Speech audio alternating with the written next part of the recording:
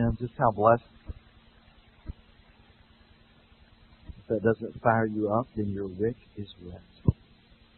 There is a story from the early days of World War II about a hungry little boy and a soldier in the badly damaged city of London.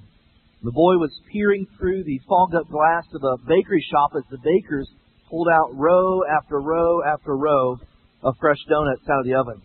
And he wanted one so bad, but he didn't have a dime in his ragged little pockets. So a soldier came around the corner in his Jeep and he jammed on the brakes and he knew immediately what was happening. And so he walked over to the boy and he asked him, he said, "Hey, little boy," he said, do you want one of those donuts?" "Yeah," said the little boy. And so the soldier walked inside and bought a dozen hot donuts and gave them to the little boy. The little boy was dumbfounded. He stared at the soldier, and a few awkward moments passed. He just blurted out, "Mister, are you God?" And the moral of that story is there is power in donuts. Amen. The story is that same thing should be true of our lives, that no one ever is mistaking us for God, but that the way that we interact with people, our attitudes and our actions, the thing that spring forth out of us, the things that are the overflow of our DNA as a disciple of Jesus Christ, would never cause a person to wonder, do we belong to Him in fact? Well, this morning I'm invited to take your Bibles and turn near the back to the book of 1 John as we begin a study called The DNA of a Disciple. This will be a 6-week series, and so kind of a little bit of an overview as opposed to a literal verse by verse that we normally teach through. And so this series, we're going to teach the highlights and the key principles of these 5 chapters. And so, now, despite my protest, my elementary teacher was actually right when she said that repetition is a good tool for learning. And so, let me just repeat yet again that the key to understanding a verse or a passage or even an entire book like the book of 1 John is 3 simple words. Context, and the third word is context. Yeah, some of you didn't get that, so that makes me nervous. All right, so since we're beginning a new book study, I want to kind of set the context, because if we don't understand the foundation of why he's even writing, then the foundation is going to be off, and everything that we build on top of that will be off as well. And so let me just kind of give you the context and the purpose of writing here in 1 John. So, if you read through the book of 1 John, which I would encourage and even challenge you, that throughout this 6-week series, that every single week you would read through the book of 1 John. It's just 5 chapters, and so if you like to do Monday through Friday, you could read through the book of 1 John every single week of this series in just a few minutes a day. But if you would do that, you would discover that at 4 times, John tells us why he's writing. You don't have to wonder. There are 4 different times in these 5 chapters he says, "Hey, I'm writing these things because," or "I'm writing this so that," and so we know exactly some of his purposes in writing. So he kind of lists out 4 of them in 4 chapters as you read through there. In 1 John chapter 1, verse 4, he says, "We write this to make our joy complete." And that's a good thing. We all desire that, I hope. Secondly, he says in 1 John chapter 2, verse 1, he says, "My dear children, I write this to you so that you will not sin." Which, by the way, if you don't know this, sinning and joy are like oil and water. Okay, the only thing that should ever rob a Christian of our joy is not our circumstances, not trials. It's sin, because it quenches the Spirit of God and the work of God in our lives and robs us of our joy. So, thirdly, he says this. He wanted to warn the readers against false teachers that had crept in the church. I'll kind of tell you in a minute why that happened. But in chapter 2, verse 26, he said, "I'm writing these things to you about those who are trying to lead you astray." And so he's addressing the issue of false teachers. And then fourthly, he writes to offer believers the assurance of salvation. 1 John chapter 5, verse 13 says this, "I write these things to you who believe in the name of the Son of God, so that you may," not hope, not wonder, "so that you may know that you have eternal life." Many preachers and authors and scholars and commentators would argue that, yes, all those 4 themes are purposes for writing, but they would actually argue that the assurance of salvation is the most dominant theme, and I certainly see the argument for that. Recently, there was a little book that was written. If you're struggling with the assurance of salvation, or you know someone that is, there was actually a little book that was written I'm using as a part of my prep and research for this series, written called "Stop Asking Jesus Into Your Heart." Just stop it, right? And the subtitle is "How to Know for Sure You Are Saved." And it was based on a sermon series that was taught out of 1 John with the idea being, you don't have to over and over, pray and ask Jesus in your heart over and over. You can be assured, you can know that you have eternal life, just like 1 John chapter 5, verse 13 talks about. So, this morning as we look at each of these four themes throughout this series, this morning we're just going to focus on chapter 1, verses 1 through 10. And I want us to see in chapter 1 three principles for growing closer to the Father. Three principles for going closer to the Father. One of the assurances of salvation is not an event. Like when someone talks about you, about the assurance of your salvation and the fact that you know you belong, listen, don't just refer to an event like I walked down an aisle or I prayed this prayer or I got baptized or confirmed or I went to this class. Or listen, one of the assurances of salvation is a vibrant, intimate, growing relationship with the Father. His Spirit bearing witness with your spirit is what Scripture talks about. That's the greatest assurance of salvation, is the vibrant work of the Holy Spirit of God working and growing you on the inside in your own heart. But not only does intimacy with God build assurance in that vibrancy of our relationship, intimacy with God is actually, the vehicle is the way that we obtain joy in our lives. Remember in chapter 1, verse 4, he said, I'm writing these things so that your joy may be complete, so that your joy may be full. Listen, hear me this morning, that doing the work of God is not where joy comes from. Knowing things about God is not where joy comes from. The psalmist said this. He said, in the presence of God, there is fullness of joy. And so growing close to the Father gives us assurance of our salvation. His Spirit bears witness with our spirit, but also it produces joy in the life of the believer, which is one of the purposes John writes, according to chapter 1, verse 4. So, let's pick up this text and begin the series this morning in John chapter 1, verse 1. He said, that which was from the beginning, which we have heard, which we have seen with our eyes, which we have looked upon, and our hands have handled, concerning the word of life. The life was manifested, and we have seen and bear witness and declare to you that eternal life, which was with the Father and which manifested to us, that which we have seen and heard, we declare to you, that you may also have fellowship with us. And truly, our fellowship is with the Father and with His Son, Jesus Christ. And these things we write to you, that your joy may be full. And so kind of his opening remarks, he's basically, hey, listen, I'm not passing on a rumor. This is not hearsay. These are the things that were declared to us by Jesus, and on His behalf and His authority, we're speaking these things to you. And the reason we're speaking these things to you introductorily here is so that your joy may be full, so that you can grow in the joy of knowing the Lord. And so then in verses 5 through 10, then he begins the description of how that actually happens. Like what's required and what's on our part. And so how does that actually happen? Well, verse 5 starts off. He says, this is the message which we have heard from Him and declare to you, that God is light, and in Him is no darkness at all. If we say we have fellowship with Him and walk in darkness, we lie and do not practice the truth. But if we walk in the light as He is in the light, we have fellowship with one another, and the blood of Jesus Christ, His Son, cleanses us from all sin. If we say that we have no sin, we deceive ourselves, and the truth is not in us.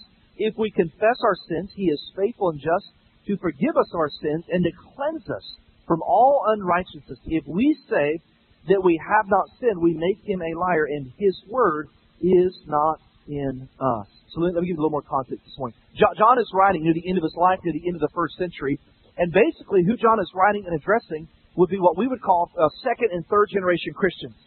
That those first generation Christians, it was so new, it was so radical, you were kind of a rebel to be following Jesus, and to finally realize that you were free from the law and the demands of the law and the penalty of the law through the person and work of Jesus. I mean, they just couldn't help but be zealous. But what often happens, which is true in our lives, is that when we get further away we get from our salvation experience, our enthusiasm begins to wax and wane a little bit. And so he's writing to second and third generation Christians here near the end of the first century, near the end of his life, and he's kind of addressing a couple of topics here. One is the issue of false teachers. He said, hey, listen, you've allowed complacency to creep in. I know that some of you, this is a faith that was handed down to you. You're a second generation. You may be a third generation Christian, so it's not as exciting as it was to your parents or your grandparents or the generations before you. And so because of that, complacency has overtaken your lives. And when complacency overtakes our spiritual lives, we become prime targets for two things. One of them is false teaching. Because here's what happens. Sometimes, if we're honest, we get tired of hearing the same old truths from Scripture. Do we not? That sometimes we're always on the lookout for the next prayer of Jabez. Like this next magical, undiscovered thing, and it's new and it's exciting, and so we just run towards it, never asking hard questions like, is it truth? And so we become prime candidates for false teaching and doctrines that are not centered on the Word of God, but they seem exciting. When we get complacent, the other thing is when we get complacent, we set ourselves up for sin and rebellion. Everyone in the room this morning has sat back and watched someone else destroy their life through sin and its consequences. And sometimes from the outside, we sit back and we look at that and we say, how'd that happen? Like, I used to sit next to them in church.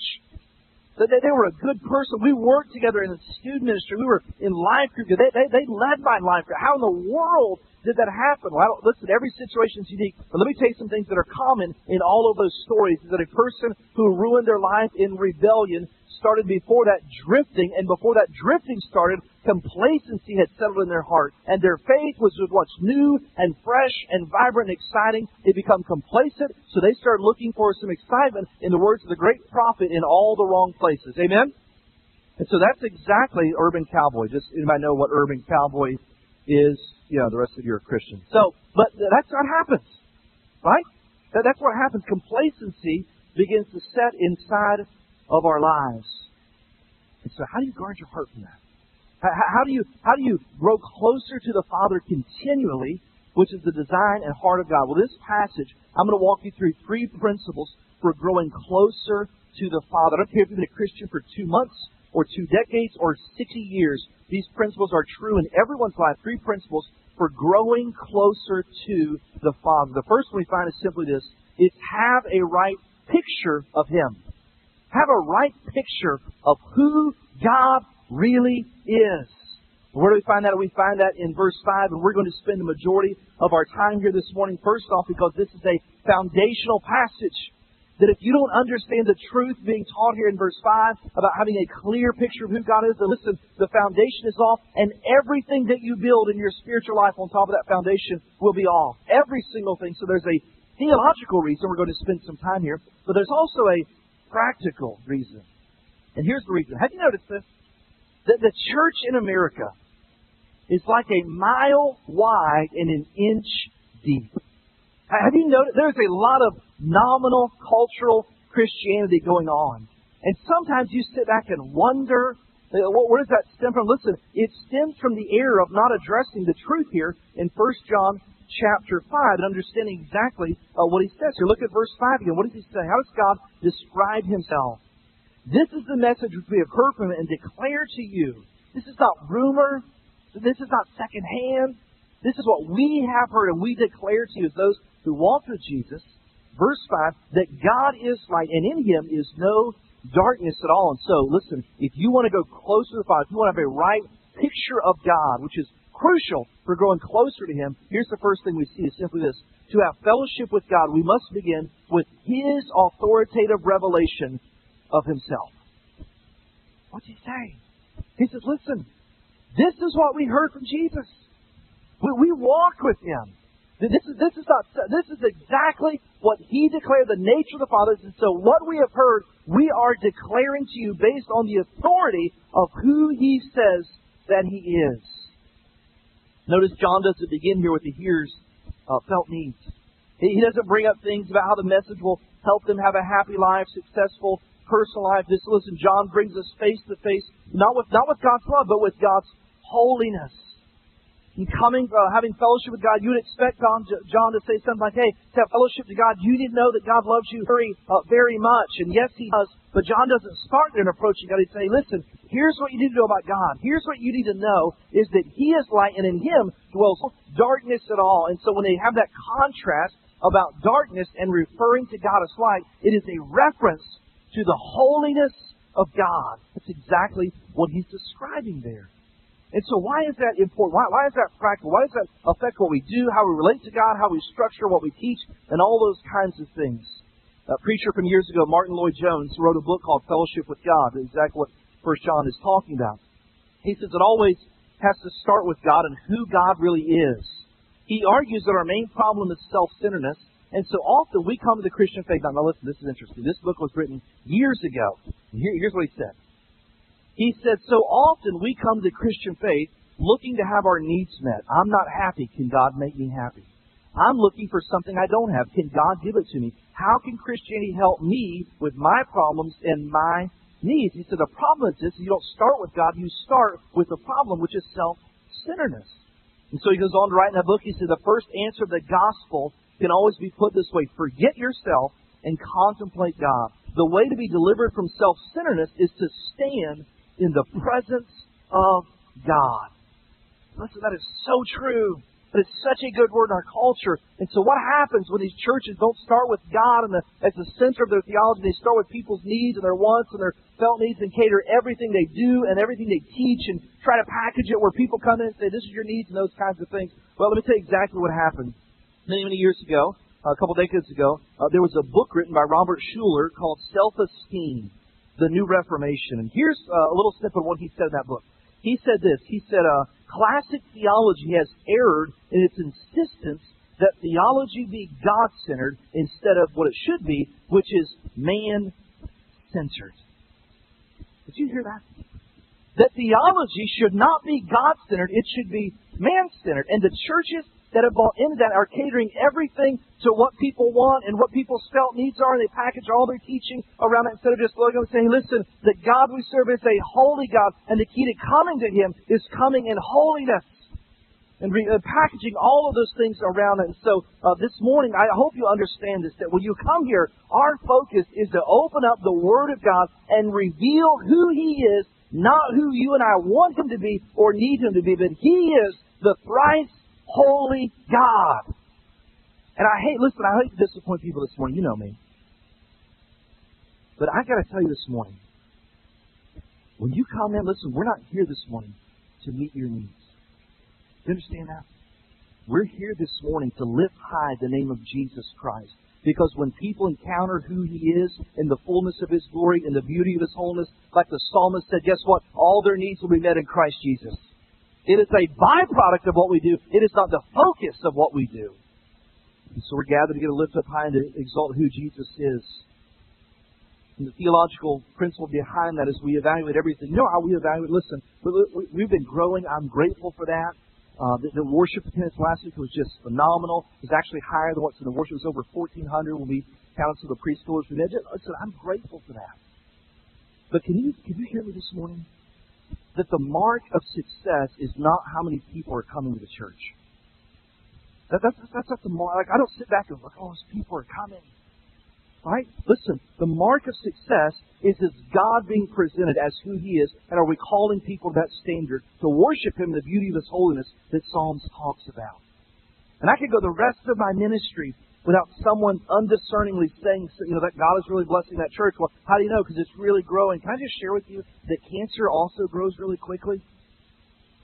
And the mark of the church is not the size of the church. The mark of the church is the health of the church. And the health of the church is determined on having a right view of a thrice holy God. You've got to approach God, not who you want Him to be, not who you need Him to be, but who He has declared to be. And John said, listen, I'm telling you, this is what we've seen and we've heard, and we're declaring to you that God is light, and in Him dwells no darkness. And so in approaching God and growing closer to Him, you've got to start with His authoritative revelation of who He is, not who you want Him to be. Second, we also find to grow closer to God, we've got to begin, not with a D on the end, begin with His holiness. And so not only do we acknowledge the picture of how God has chosen to reveal Himself, in approaching God, we begin with His holiness.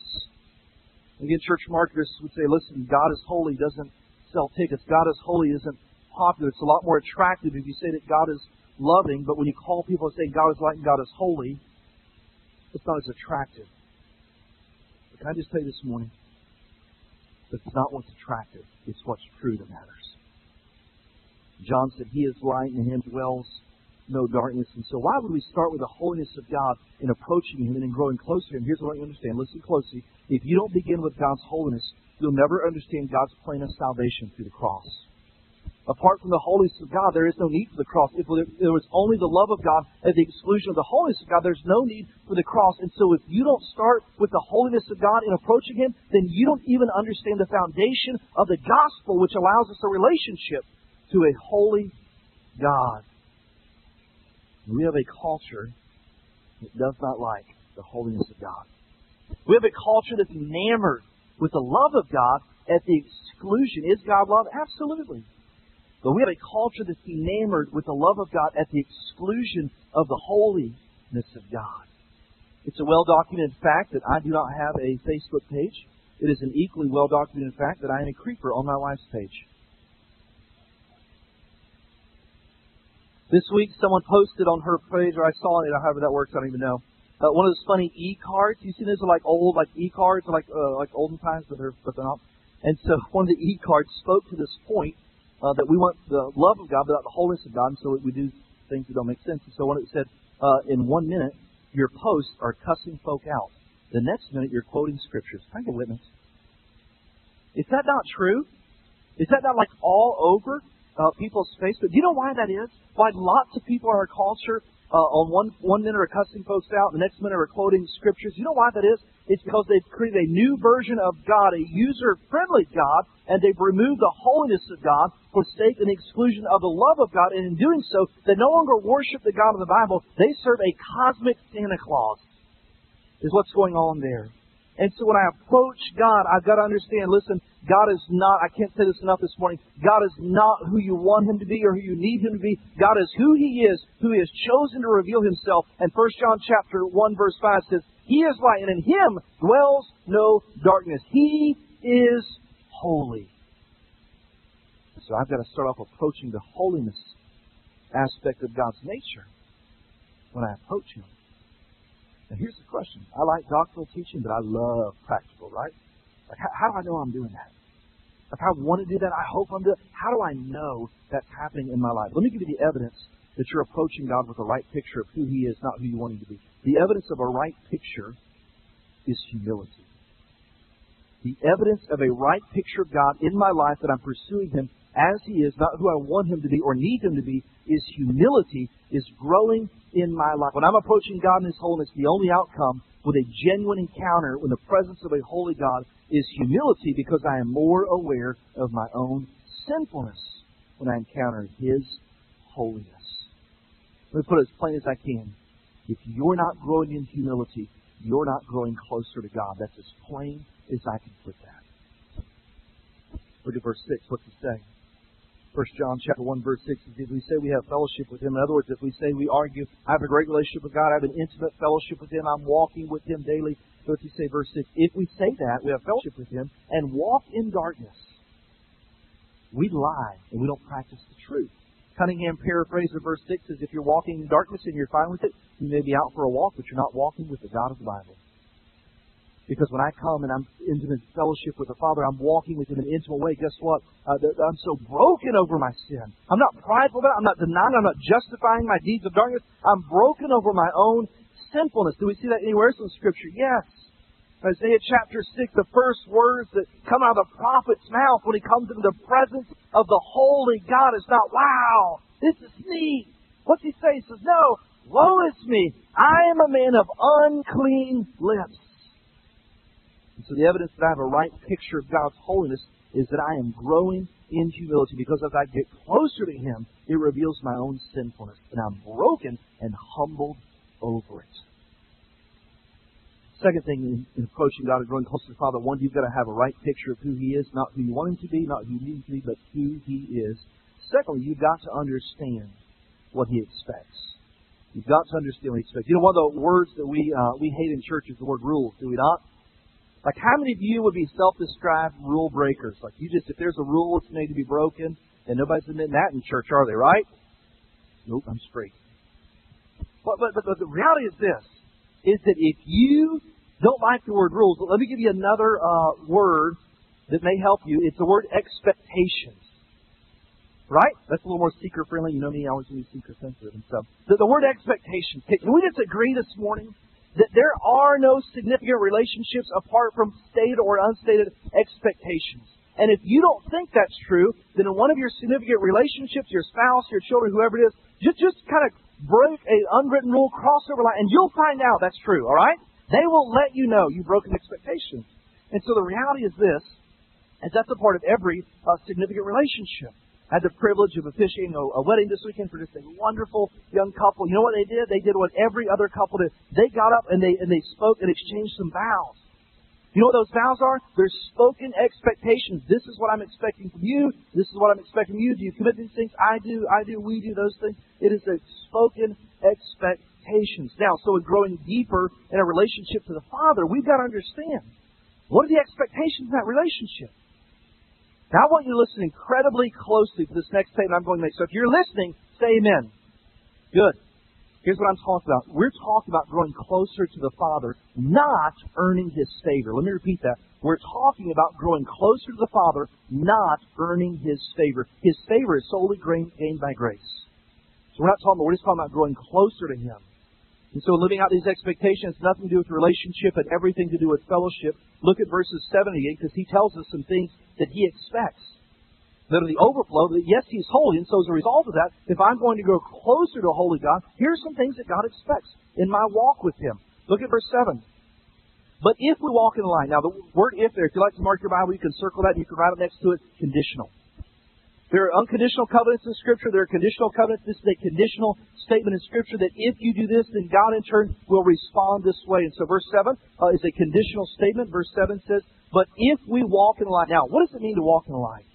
Because that's kind of Christianese, is it not? That's like languages and phrases only Christians use. Like if you go to work tomorrow and people say, what'd you do all weekend? You know, I spent most of the weekend walking in light. You know what you're going to think? They're going to think you spent all weekend smoking dope. That's what they're going to think, all right? Because nobody talks like that, right? Walking just means your daily lifestyle, the habitual attitudes and actions of your life. And walking in the light, we said the light is a reference to God's holiness. So when he talks about walking in light, he's talking about living with personal holiness or practical righteousness is what he's describing there, okay? So in verse 7, he says, but if, conditional, we walk in the light or we walk in personal holiness as he is light, we have fellowship with one another, and the blood of Jesus Christ, his Son, cleanses us from all sin. You see that? Conditional.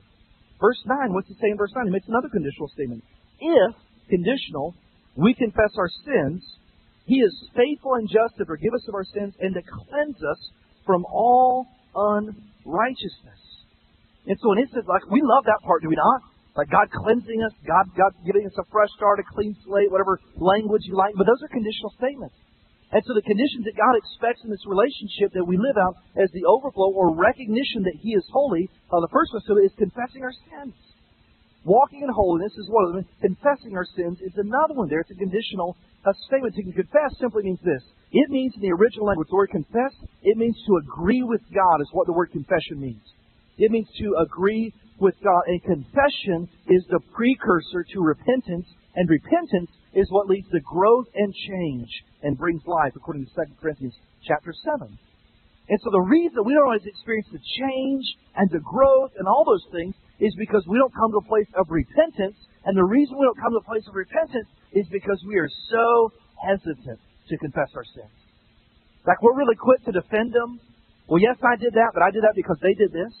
Or situational ethics. Well, I know that's what this Bible says, but in this situation, I did it instead. Or we just kind of, well, it wasn't really a sin. It was just a lack of a discernment, or I just made a bad judgment call. But it wasn't sin. And hear me this morning. I agree with Corrie ten Boom, the late author, who said this about confession. She said, the blood of Jesus has never cleansed an excuse. The blood of Jesus has never cleansed an excuse. And so when we walk in light, expose the deep of darkness, and that should bring conviction in our lives. And conviction should lead to confession or agreeing with God about our sins. Let me speak a quick word about conviction. That's a word we don't talk about, so there's a lot of misunderstanding, and there's actually some bondage related text you don't understand. Listen, there are two types of conviction. One is general. Like it's just people feeling guilty all the time. They just feel shameful all the time, those kind of things. Listen, general conviction is not from God. It's from the enemy. He wants to enslave you in guilt and shame and false guilt and keep you there. You can't even bring, yes, the Holy Spirit to search your heart. You can't. He brings nothing to mind. You just feel guilty all the time. Listen, that's from the enemy.